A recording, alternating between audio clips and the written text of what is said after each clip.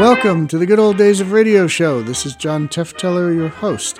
It is Thursday, and we are up to the last of our salute to the great Lucille Fletcher, the famous radio writer of horror and suspense plays all throughout the 1940s, I think started in the late 30s. We've had 9 other programs. We have one last one for you this week.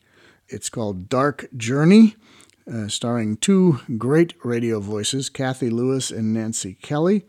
It's an episode of suspense from April 25th, 1946.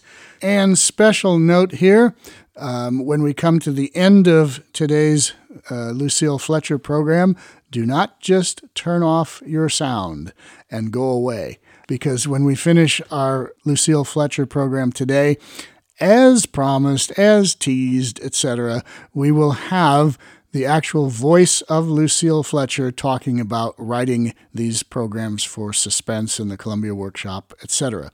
So you don't want to miss that. You don't want to turn it off early. Special guest Don Remlo. Do you know anything you want to say about this one before we play it, or do you have comments for later, or what are we doing? I have comments when we get to the end of the show. Let's go ahead and let our listeners hear the program. Okay, comments at the end of the show. In the meantime, here it is. Now, Roma Wines, R-O-M-A, made in California for enjoyment throughout the world. Roma Wines present Suspense. Tonight, Roma Wines bring you Miss Nancy Kelly and Miss Cathy Lewis in Dark Journey, a suspense play produced, edited, and directed for Roma Wines by William Spear. Suspense, radio's outstanding theater of thrills, is presented for your enjoyment by Roma Wines. That's R-O-M-A, Roma Wines. Those excellent California wines that can add so much pleasantness to the way you live, to your happiness in entertaining guests, to your enjoyment of everyday meals. Yes, right now a glassful would be very pleasant, as Roma Wines bring you Nancy Kelly and Cathy Lewis in the premiere of Lucille Fletcher's radio play for 2 actresses, Dark Journey. Tonight's study in Suspense.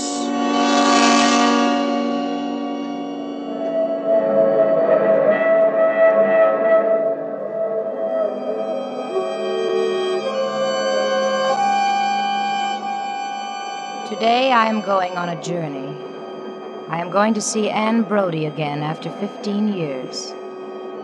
When the news came yesterday, terrible as it was as though a shadow had lifted from my life, a secret horror that I could never quite forget. I have been afraid of Anne Brodie now for 15 years, but there is no need to be afraid of her anymore.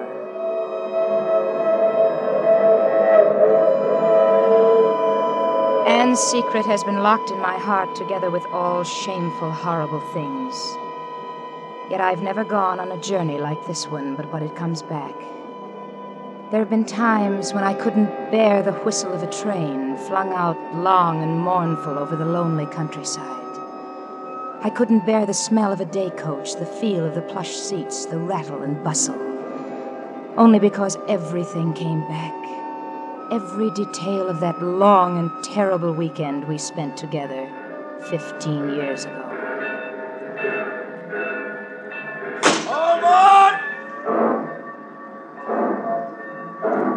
Oh, Alice, we're off. Thank goodness. I don't think anybody saw us, do you? No, only old Mr. Hodges, the station master, and he's no gossip. I wouldn't want anybody to know. Not that I care, but you know how the tongues wag in this town. Well, it's much better to be perfectly sure of your plans before you pass the word around. Then if you and Clyde don't settle things, nobody will be any the wiser. If we don't settle things, well, there's no if about it. But Clyde and I are practically engaged. Did you get his letter yet about us coming to New York? Uh-huh. Well, for goodness sake, why didn't you tell me? What'd he say? Oh, nothing much. He's no letter writer, just that he was glad and that he's been busy, and he's going to call us at the hotel. Oh? He can't meet us at the train? No. It seems it's his mother's birthday, and he'd promised to take her to lunch in town. We'll be getting in just around that time. He's terribly devoted to her, you know, has been ever since his father died. Oh, I see. You're very much in love with him, aren't you, Anne? Terribly. Yet you really see him so little. How long has it been now? 3 months? 3 months and 6 days. But it doesn't really matter. No. I know Clyde loves me and I love him. There's a bond between us, and nothing will ever break it. Well, as long as you feel that way, it's a wonderful way to feel. But I don't think you ought to let it drag on like this much longer, Anne. I really don't. Oh, don't worry. We'll settle it this time once and for all. You'll see. When we get on this train again, I'll be wearing his engagement ring on my finger.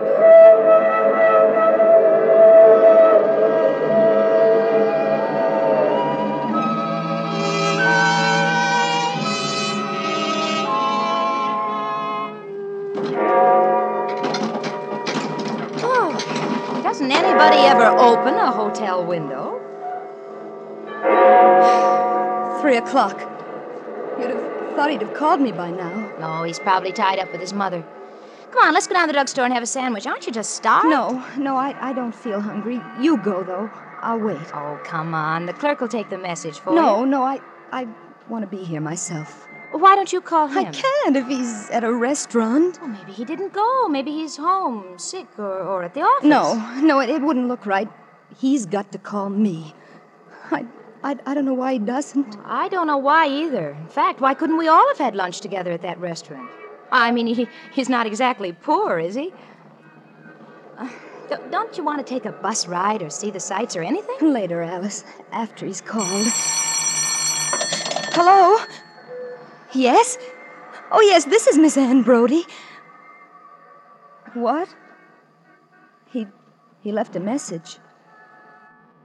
Oh, thank you. What is it? He stopped by and left a message. He has a previous engagement. A previous engagement when he knew I was coming to New York this weekend only to see him. Well, maybe it was something he couldn't get out of, maybe on account of his mother's But he birth. already gave her today. And after all he knew I was coming, he knew I'd want to be with him every possible minute. Well, maybe that's the trouble, Anne. Maybe he doesn't want to be pinned down. Maybe you expect too much. That he was right here in the hotel and he didn't even... Oh, he's grown away from me. He's not mine anymore. Alice, you know what Clyde has meant to me these 3 years, how I've lived for him and worshipped him. It's just as though my world had been cut away. It's like having a lump of ice for a heart. Alice, Clyde is my heart. Oh, I've got to see him. I've got to tell him. Oh, Anne, dear, wouldn't you like to lie down? No, I can't lie down. I'm going to sit here in this chair by the window. I wish you'd go, Alice. I want to be quiet and think about him. Anne, I wouldn't. Something's happened to him. There's some barrier. I've got to wish it away, to break it down. What are you talking? I can do it, you know. Anne? Please go.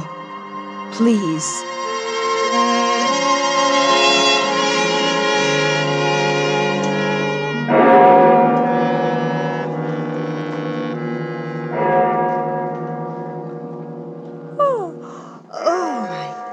Don't tell me it's 9 o'clock. I didn't mean to sleep so late. We better get up and get breakfast. Alice, what am I going to do? What am I going to do? He hasn't called me. I haven't slept.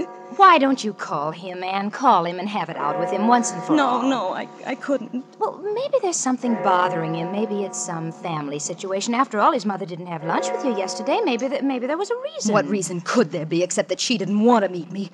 She doesn't want him to marry anybody. She wants him all to herself. Well, isn't that enough to upset any fellow? Oh, come on. We'll get to the bottom of this thing. What's his number? I'll get it for you. I haven't his number. I never called him at home. But his address is 3254 Sunset Drive, Riverdale, New York. 3254 Sunset Drive, Riverdale, New York. Hello. Hello, operator. This is room 351.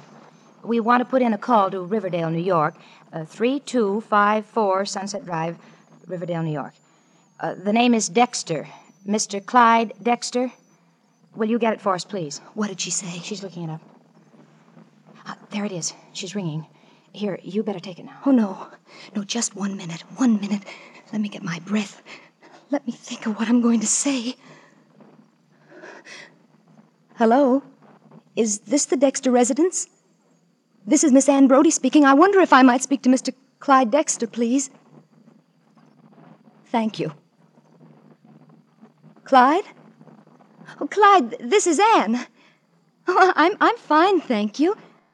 Oh, Clyde, I've been waiting here at the hotel for you to call, and Alice and I have to spend the morning out, and we thought we'd better let you know we wouldn't be in just in case you wanted... Oh, yes, Clyde, I know you said you had a previous engagement, but I thought... Well, you see, Clyde, I'm only going to be here today, and we get to see each other so little, I was wondering... What's that, Clyde? Yes? Yes? Well, no, I didn't. What did you say, Clyde? I didn't understand. You're what? You're... Oh, Clyde. Oh, Clyde, it's not true. It can't be. But, Clyde, But, Clyde, you can't do this to me. I've considered myself engaged to you. Anne, give me that phone. No. Oh, no, I just want to say goodbye to him, please. No. Anne, don't look that way. What did he say? He told me he's engaged to marry a New York girl this September. Oh, Anne. Well, he just isn't worthy of you. He couldn't have been if he treats you like this now. I love him. I'll love him till the day I die. Anne, I'm sorry. Oh, please, Alice, please, don't talk. Don't come near me or go away, will you, just for a little while? Oh, no, I won't leave you. I can't leave you when you look like that. Go away, I said. Oh, do you hear me? Go away. I want to be alone. I want you to go away. I have work to do. Work to do? I'm going to will him to come back to me. I'm going to make him come to this hotel through heaven and hell, and they're dragging him away from me. Oh, Anne. I can do it. I've done it before. I've made him write to me. I've made him call me up out of a clear sky after months and months. I willed him to speak to me the very first time I saw him when he was just a stranger. I willed him to give me his fraternity pin last year at the spring dance, and I can do it. I can do it. If only I try hard enough, and if you're absolutely quiet. Clyde. Clyde. It's no use. He's too far away. I'll have to come closer to him. We're going out. Going out? Where to? To Riverdale. Riverdale? I want to look at his house, to see where he lives. There's something there. Someone who's holding him back. Anne, let's go back to Denford. Let's take a train tonight, any train, and get out of here for good. No, I can't go home. I told you that before. I can't until I have his engagement ring on my finger.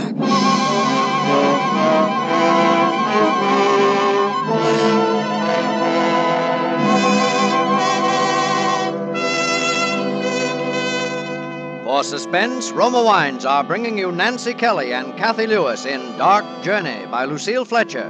Roma Wines' presentation tonight in radio's outstanding theater of thrills, Suspense.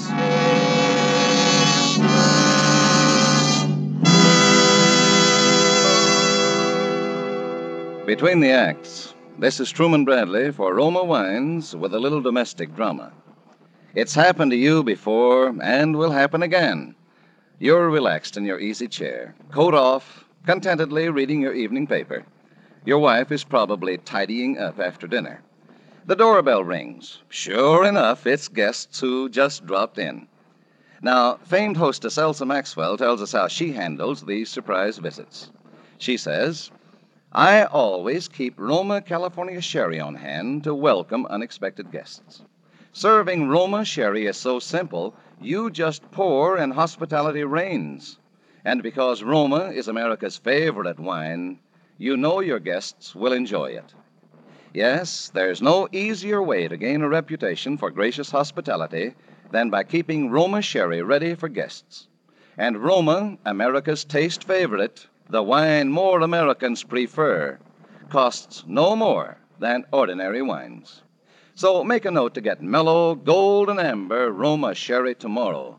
Once you try the tempting fragrance and intriguing nut-like taste of Roma sherry, you'll always ask for Roma. That's Roma, Roma Wines. Remember, more Americans enjoy Roma than any other wine. And now Roma Wines bring back to our Hollywood soundstage Kathy Lewis as Alice and Nancy Kelly as Anne in Dark Journey, a play well calculated to keep you in suspense.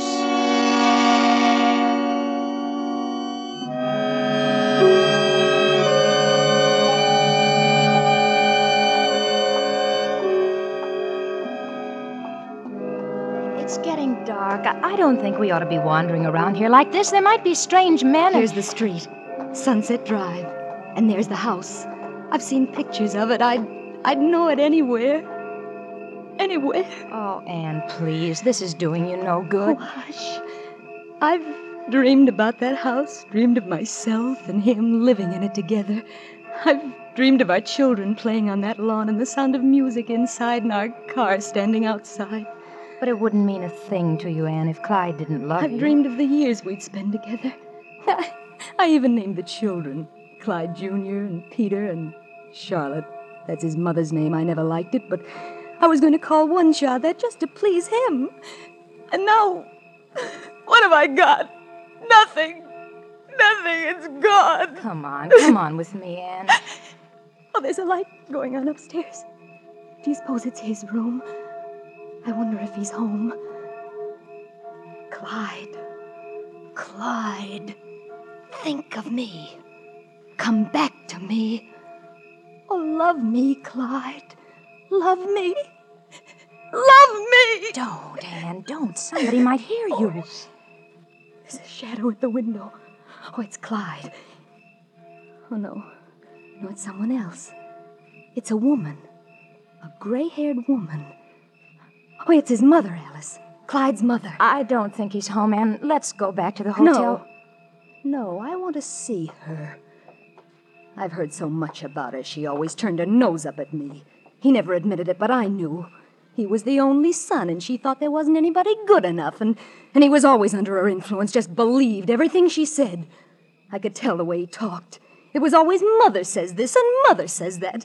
I bet it was she who turned him against me, who picked out that New York girl. Oh, Anne, please, come on. You're just tearing your heart out. She's up in his room now. She's straightening his things. She's happy up there. She doesn't care that she's made me miserable. Oh, I can feel it now, Alice. I can feel the barrier in my heart. Anne, shh. Somebody's coming. Let's go. We're doing no harm. We can stare, can't we, if we wish? Come on.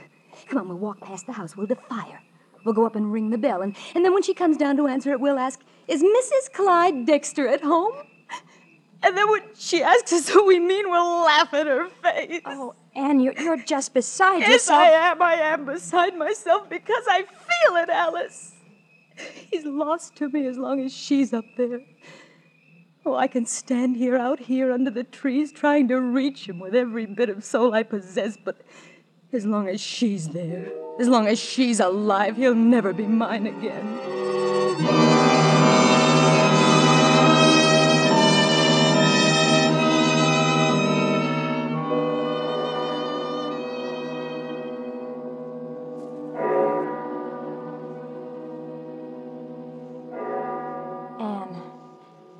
Anne, this is terrible. You've got to pull yourself together and get some rest. You've been sitting in that chair now for 3 hours. Please, don't talk. Just let me alone. You're working on that willpower thing still, aren't you, Anne? And it makes me awfully nervous. Be quiet. It's coming. Something's coming. Something's going to happen. I feel it all around me. I'm going to get a doctor if you don't stop. Shh. I feel it. I feel something. You're just as white as a sheet. You're shaking all over. I absolutely refuse to let this go on. Do you hear? Now, you get into bed. No. Let me take off your shoes. No, leave me alone. It's as though there were a big lump being moved off my heart. As though the ice inside me were going. As though I could cry at last. Oh, it's happened. Oh, thank you, God. Thank you. All right. I'll lie down now. I'll go to sleep.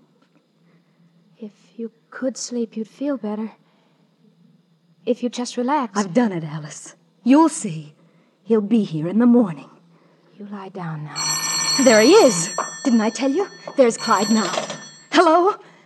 Yes. Yes, this is room 351. Yes, this is Anne Brodie speaking. Yes. It's Riverdale calling. Riverdale. Clyde? She didn't say. Oh. Hello? Yes. Yes, I'm Anne Brodie. Why, yes, I'm a friend of Mr. Clyde Dexter. Who did you say this is, please? The police. The police? Oh, something hasn't happened to Mr. Dexter, has it? Oh. What? Yes.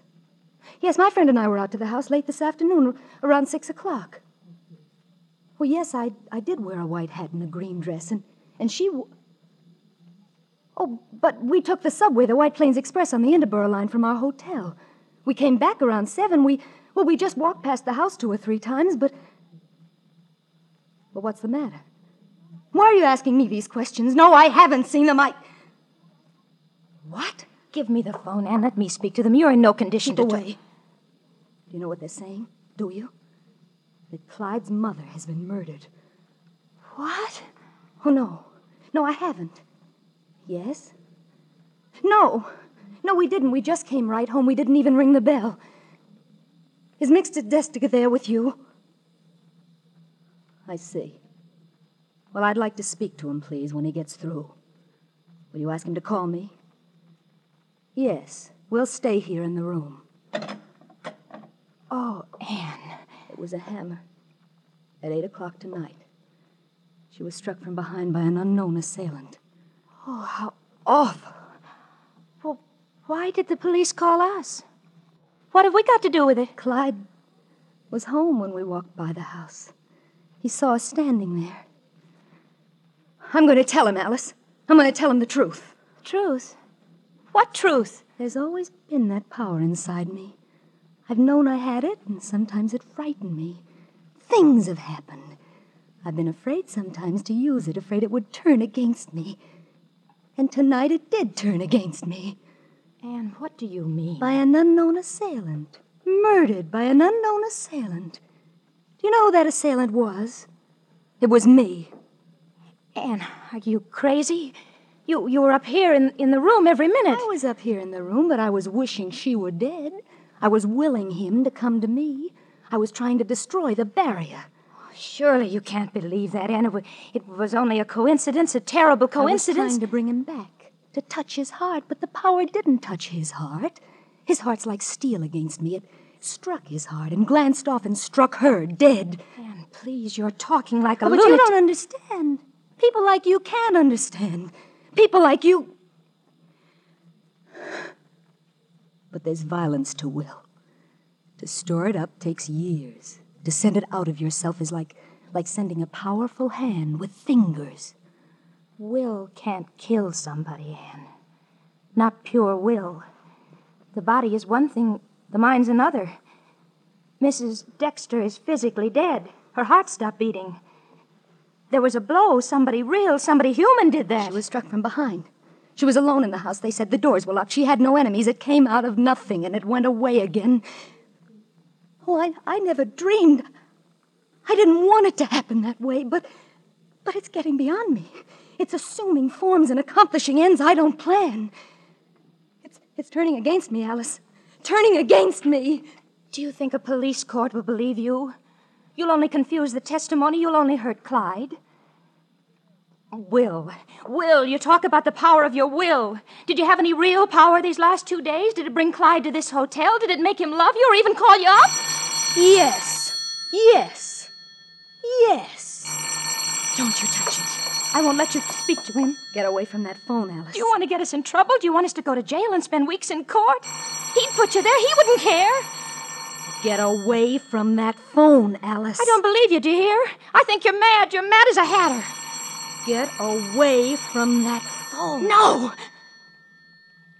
Anne, you'll ruin your life. You'll fall into suspicion, and people will always think you had something really to do with it. You'll end up in an asylum. The whole world will know he jilted you. What are you going to say to him?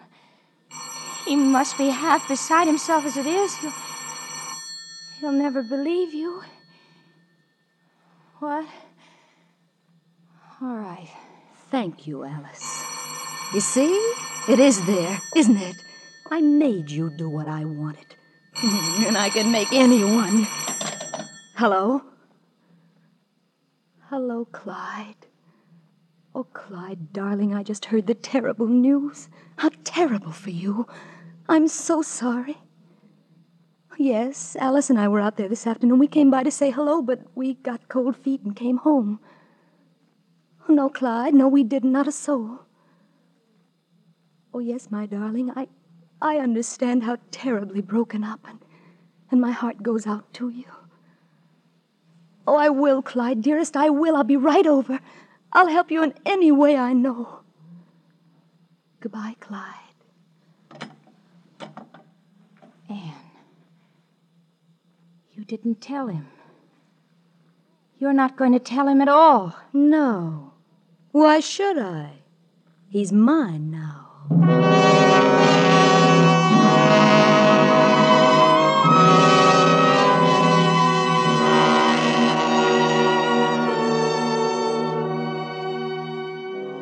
And so Anne Brodie walked out of my life, walked from me wrapped in her new and terrible strangeness. Somehow I didn't want to play any part in her life again. I didn't go to her wedding when she and Clyde were married 1 year later. To me, there would have been something evil in hearing her voice repeat the sacred words. I am. Take thee, Clyde. There has been for me a nameless horror in the slow, steady way Anne Brodie fulfilled her plans. The house in Riverdale, the car, the 3 children, Peter, Clyde Jr., and Charlotte. Her happiness, her triumphant motherhood have somehow been hideous to me. I've never heard a train whistle crying through the dawn but what I've thought of her and shuddered. I have been afraid of Anne Brodie now for 15 years.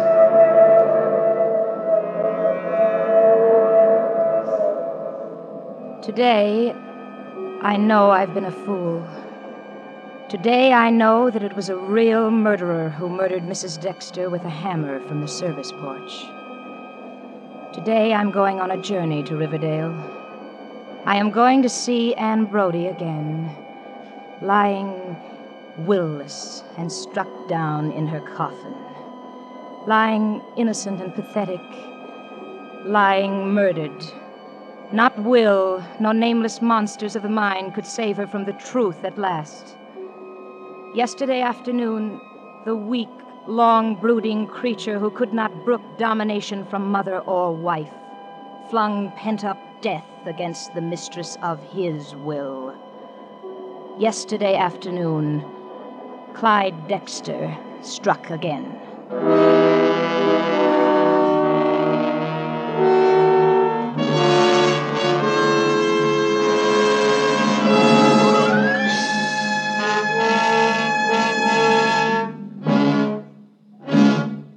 Suspense.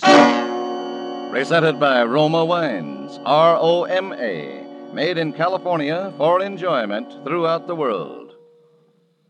This is Truman Bradley for Roma Wines with a tip on how to win praise and increase dining pleasure. Today, millions of clever homemakers are enjoying dinner table compliments by giving everyday dishes tempting new meal appeal. Here's the secret. A glass of red Roma California Burgundy at each place. Try it yourself. Serve robust Roma Burgundy with tomorrow night's piping hot, savory pot roast, tender, juicy steak, or baked fish. Roma Burgundy brings out tasty new flavorfulness from every morsel, wins grateful compliments for your cooking. And notice how the warm, glowing redness of Roma Burgundy adds richness and beauty to your table. Yet the gracious custom of serving Roma, America's favorite wine, is as inexpensive as it is delightful. Enjoy exciting new dining pleasure tomorrow with delicious Roma Burgundy. Insist on Roma, R-O-M-A, Roma Wines, made in California for enjoyment throughout the world. This is Nancy Kelly. I'm sure you want to hear next Thursday's suspense when Joseph Cotton will star as a famous New York criminal lawyer in one of the best-known suspense stories of our time, Den Hecht's Crime Without Passion. Thank you. Nancy Kelly will soon be seen in the Paramount picture Follow That Woman. Next Thursday, same time, Roma Wines will bring you Joseph Cotton as star of Suspense, radio's outstanding theater of thrills. Produced by William Spear for the Roma Wine Company of Fresno, California. Next week, part of the country goes on daylight saving time. If your area remains on standard time, tune in Suspense 1 hour earlier. This is CBS, the Columbia Broadcasting System.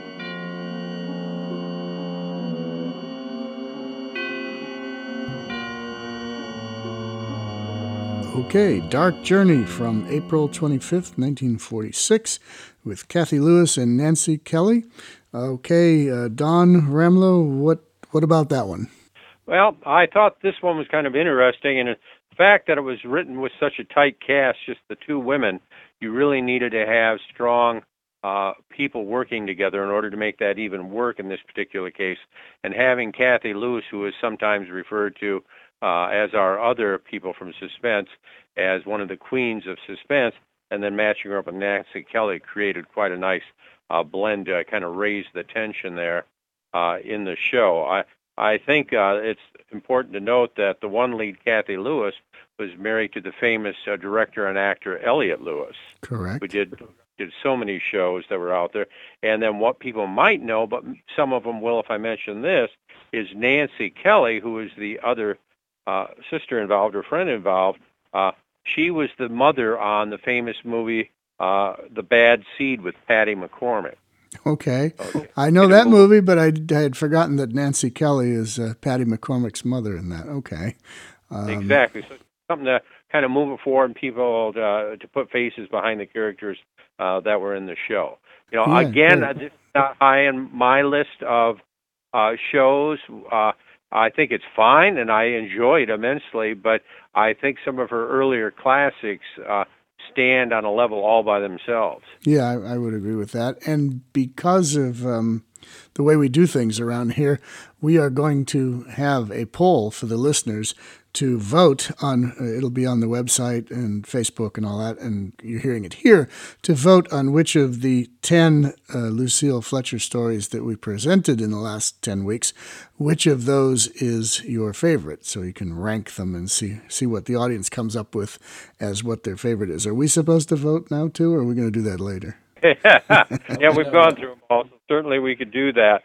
But again, you know, I appreciate you having taken the time to devote a series of shows to Lucille, because she truly was one of the greats when it came to writing radio plays. Okay, her well, talent, I'm going to ask you which is your favorite. Which is my favorite? Of the ones we played. Of all her plays that she's done, my favorite is The Search for Henri Lefebvre. And I think the reason for that is the horror comes out of the fact this man having to deal with the loss of somebody he cared so much about that he actually made himself disappear to evolve all that pain. And so that always touched a chord with me. And so that, for me, is absolutely the number one show. Okay, well, I'll give my vote, and it's not for one of these, it's for The Hitchhiker. But if I have to pick one of these, it would be Fugue in C minor with Vincent Price. So there we go. Now I've influenced the audience. Well, I'm sure that they'll all have their own opinions about everything that we've got out there. Well, we'll see how that all comes out when we take the poll. Exactly correct. I'm looking forward to that. All right. Anything else on this particular show, or is that it for you? That's it for me, I think. All right. As promised, hinted, suggested, everything I could do until we knew for sure it was going to happen, Mr. Don Ramlo has provided us with a special 10-minute or so interview that he did with Miss Lucille Fletcher back in the 1980s. And we are going to listen to that. So before we do that, Don, is there a way you can set this up as to what this is and when it was done and where and why? And just tell us about how it all came about. She said that would be perfectly okay for her to be contacted, and then she did arrange to travel out to the Friends of Old Time Radio convention in 1985, October to be exact, of that year. And so she had a great time while she was there. Another guest there was William M. Robeson of Suspense fame and other many shows on CBS.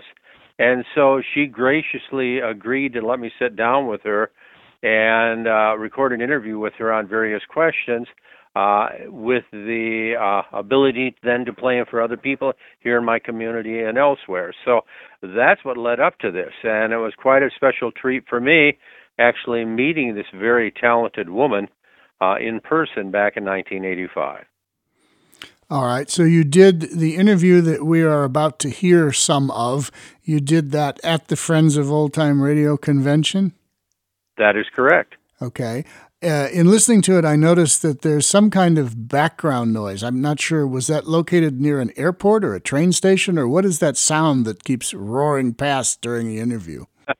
Well, you've got very good ears, and certainly that was the sound of the Newark International Airport that's there, because the convention was held at the Holiday Inn just adjacent to the airport, and so periodically we'd get these jets flying by, even though we were in rooms with the windows closed and no other outside noise. You couldn't help but notice the planes as they were flying by. Yeah, well, I've been in Newark Airport many times, and it's a big, noisy airport, so I get it. I just wasn't sure if that's what I was hearing, but you've you've confirmed that. But it's well worth listening straight through.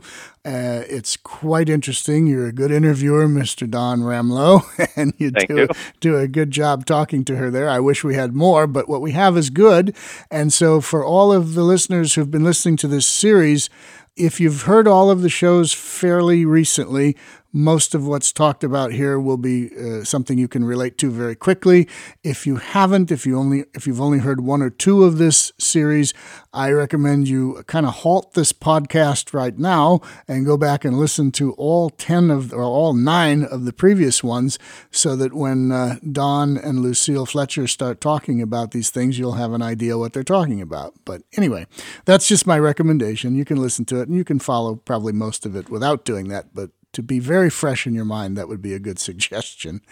Anyway, so we are going to give a listen to that, and then we'll have a couple wrap-up comments with Dawn, and we're good for this episode of the Good Old Days of Radio Show, the very last one in our tribute to Miss Lucille Fletcher. So here we go with that, and back afterwards.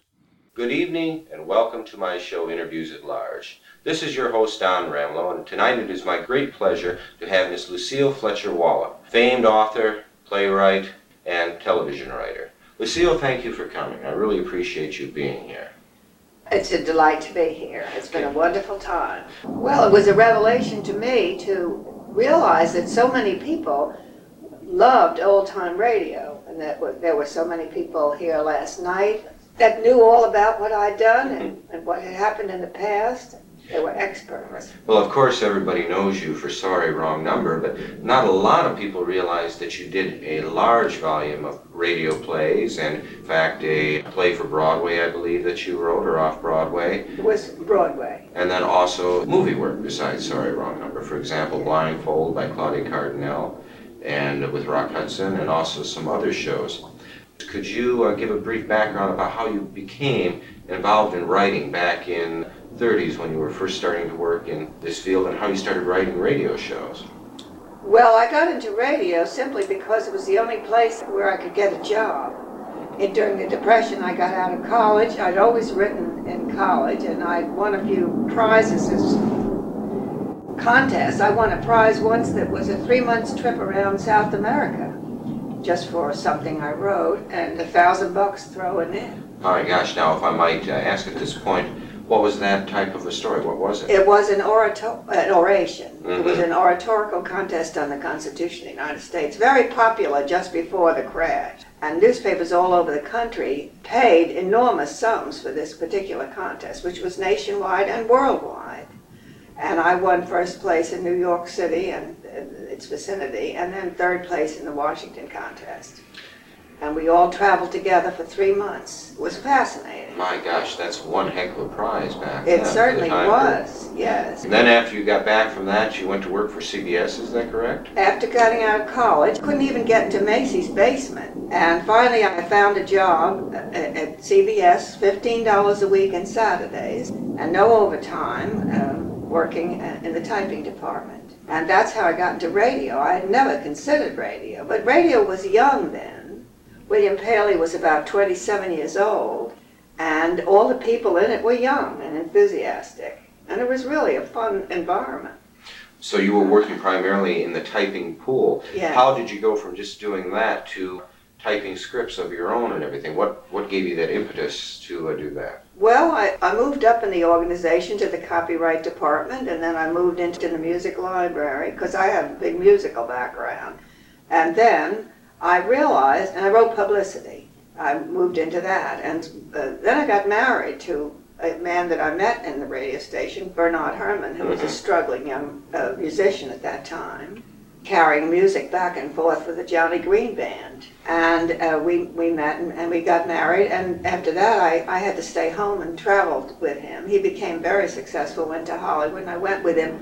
So it was a question of somehow continuing my writing. I began to write radio scripts, which I'd learned about, typing so many of them. And certainly that was a means of filling your time while Bernard was off doing all his work with movies and everything else. I would think. Well, he wasn't off doing his work. He worked entirely at home. But while the piano was banging away in the next room, I retired to the typewriter. Now, how long did it take you to sell your first radio script? I mean, did you have to write quite a few before you finally got one accepted, or? No, the first one I wrote was The Hitchhiker. Which is very famous. And Benny at that time was doing a show for Orson Welles, The Campbell Soup. It was a Mercury Theater on the air. and he knew Orson very well, and so he recommended it to Orson, who did it immediately. That was a lovely end, Okay, I will say. So for a lot of people who might have thought that The Hitchhiker originally debuted on Suspense, in reality it was for this other theater? Mercury Theater on the air, yeah. Okay. And that was the show, of course, that eventually became famous for the War of the Worlds. Mm-hmm. And then he became, then Orson was sponsored by Campbell Soup.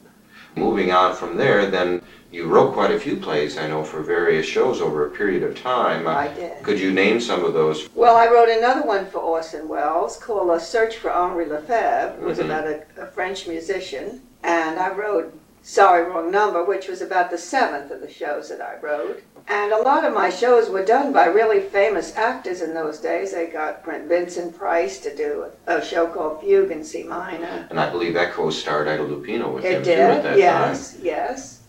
And Agnes Moorehead starred in another show of mine, this Diary of Sophronia Winters. Right, which is one of the reasons that I finally contacted you, because in that show you made mention of Kalamazoo, Michigan as part of your plot line, and I had to meet or talk at least to this woman who had used my hometown in Michigan as part of the backdrop for her play. Now you mentioned that I believe a late friend of yours that you went to college with was from Grand Rapids and had talked about this area, and that was one of the reasons you mentioned it. Is that correct? That's right. And she was a wonderful girl from Grand Rapids who was my roommate for 3 years, and then one day she was killed on a horse. A horse had died. You always remembered those roots, if you will, yeah. that she had told you about that, because certainly that stuck with me. Now, were most of your plays produced for Suspense, or was there quite a few other programs that you worked with at that time? I did a couple for the Columbia Workshop under the direction of a very talented man named Irving Reese, who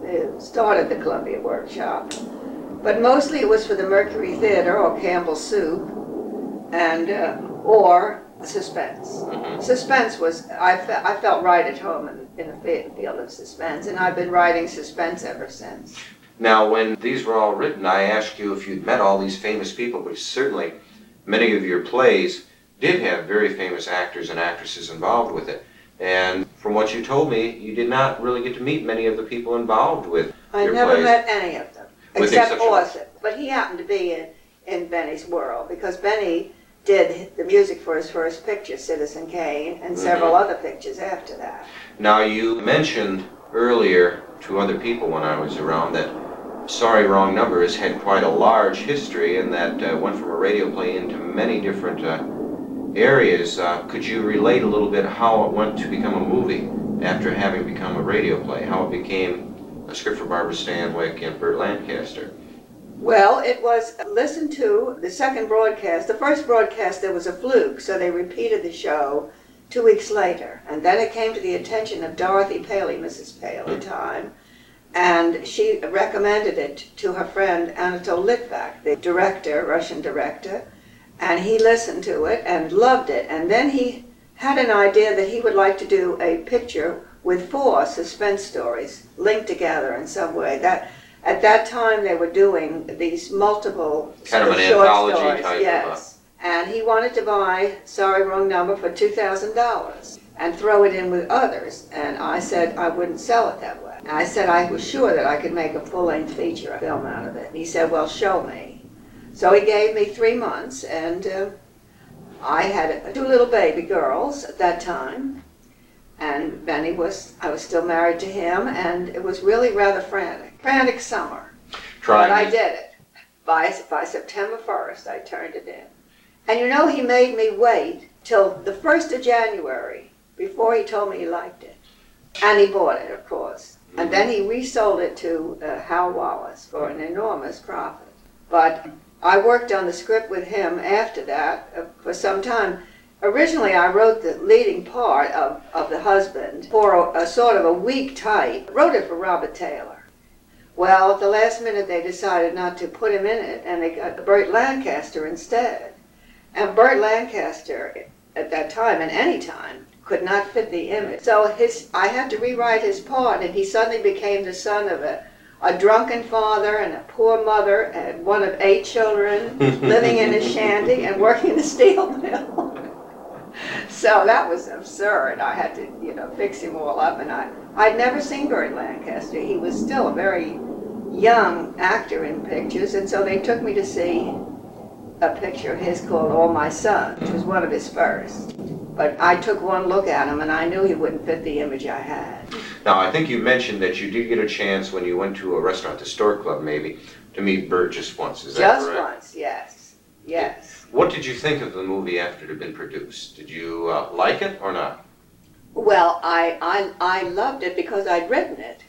And of course, I think today it's dated. I mean, and it's also too complex, the texture, because Litvak wanted a motivation for the husband. And the motivation that I had was that he got involved with the gangster. And the gangster sequence was the only one that I had a terrible lot of trouble with, because I've never met any gangsters, and I had a hard time trying to write their dialogue. So Litvak said, I'll write it. And he did. I mean, he toughened it up, I will say. I had the story thing and everything. I like the very end of the story where Burt Lancaster does call her. And he's trying to change. And he says, get out of your bed, because he knows he's going to fry if she's murdered. Right. And that the jig is up. And he begs her, and he's sweating in the telephone booth, and she can't get out of bed because she's used her illness for so long. Right, that she's mentally incapacitated to the point where she believes she's that helpless a Yes, person. that's right. She really is almost paralyzed by bed rest. All right, that was very fascinating, and it's a real treat to be able to listen to someone who actually was part of vintage radio, and a great part of vintage radio, someone who did really great writing, really great scripts. And there she is. You can hear it in her voice. All the talk about the suspense, Sorry Wrong Number, and making it into a film and all that.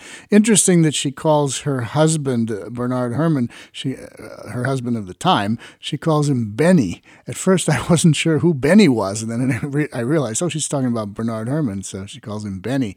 I thought that was kind of fascinating. So, Don, what do you think? Well, I think that I wished I could have asked more questions or thought about asking more questions at the time. But to be honest, I was a little bit of being in awe of such a talented woman, giving me a few minutes of her time to interview her. So certainly that was a special treat. And I learned a lot, from her in the brief interview that I had, and what a great talent she was. And as I later found out she continued on writing for a while on other things such as novels and stuff. So she was a very talented, very busy woman who was glad to share her talent with the world. Well, I'm happy that you are able to share this tape. I guess this is it only an audio or is there visual with this? There is some visual of it, but it is not of a great quality. Okay. Given the equipment that we had at the time when it was recorded. So the video tends to be a little typical of VHS tape that's being run. So, the video quality wasn't that great, but the audio certainly was very worthwhile, and I was glad that I was able to get this information and archive it for the future. I'm glad that we have it and we could play it and we could let people hear a little bit of it because it's been a fascinating glimpse into her life and what she did. Okay, well, before you disappear, what are you doing? Are you writing a book? Are you doing anything these days related to old radio that we could tell people about? Absolutely. I'm doing a lot, as a matter of fact. Last year I put on a presentation dealing with the very talented Frank Lovejoy and his wife Joan Banks, and I've been working on a book about suspense for many years, and so I'm very interested in gathering as much information as I can. I've been working for that over 2 decades, as a matter of fact, working on that. 2 decades on a suspense book. Wow. Okay. And how close are we to actually being able to read it? The book is almost done, as a matter of fact. It's only I've got a publisher, in fact, but I'm waiting to try to get clearances from the appropriate parties so that I can actually officially publish it, because there's certain requirements made nowadays in order to publish books that have a breakdown of all of the episodes and what they do. And so I'm just waiting for that appropriate permissions to clear, and then certainly I'll be bringing it out. And this also includes the 5 years of the suspense television series, in addition to everything that was done on radio. So I'm real excited about that. And then I'm going to be at the Mid-Atlantic Nostalgia Convention, and I and a researcher named Carl Shadow and Joe Webb, who I know you know, are going to be putting on a major presentation about the very talented character actor Parley Bear. Many people would know him from the radio show Gunsmoke, or as the next-door neighbor on Ozzie and Harriet, and those types of programs that he was on. And so we're going to be putting on a 1-hour presentation about him.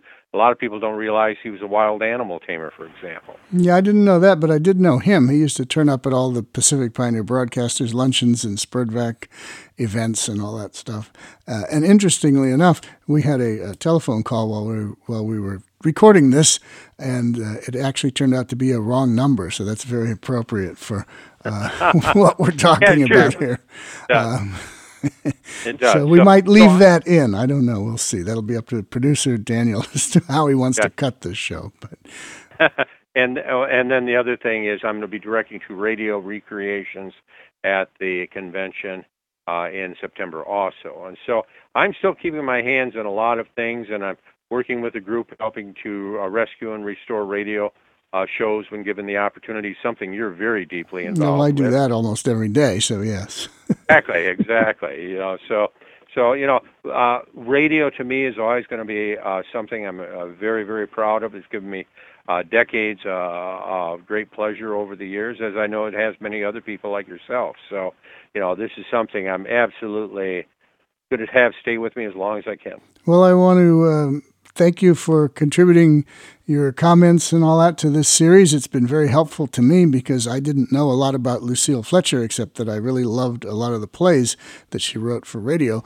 But you've provided and filled in a lot of gaps of things I didn't know, and it's been great having you here. And I hope when you get the suspense book done that you will let us know, and we can play some suspense episodes. Maybe you can pick your top 5 or something that you like, and we'll top 10 or whatever, and we'll do that and have you back as a guest again when your book is out, and it'll help promote your book. Sounds great. I would look forward to that, certainly. Okay. All right. Next time you hear this, next Thursday, we start a new series. It's for October, because next week is October, first week in October, and it's going to be a series all throughout October on the famous radio television and film actor Boris Karloff, famous for being the Frankenstein monster and all kinds of other crazy things. And so we're going to have some great radio shows featuring the great legendary Boris Karloff starting next week. So that's it. Check out the Good Old Days of Radio Show Facebook page and website. There'll be a poll on the top 10 Lucille Fletcher radio shows, and you can pick your favorite. And we will be back Tuesday with comedy, drama, and variety, and next Thursday with the beginnings of our October salute to Boris Karloff month on the Good Old Days of Radio Show. So again, thanks to Don Ramlow for spending the last 10 weeks with us talking about the great Lucille Fletcher. Hope you all enjoyed this series, and I'll be back again next time. This is John Tefteller saying goodbye.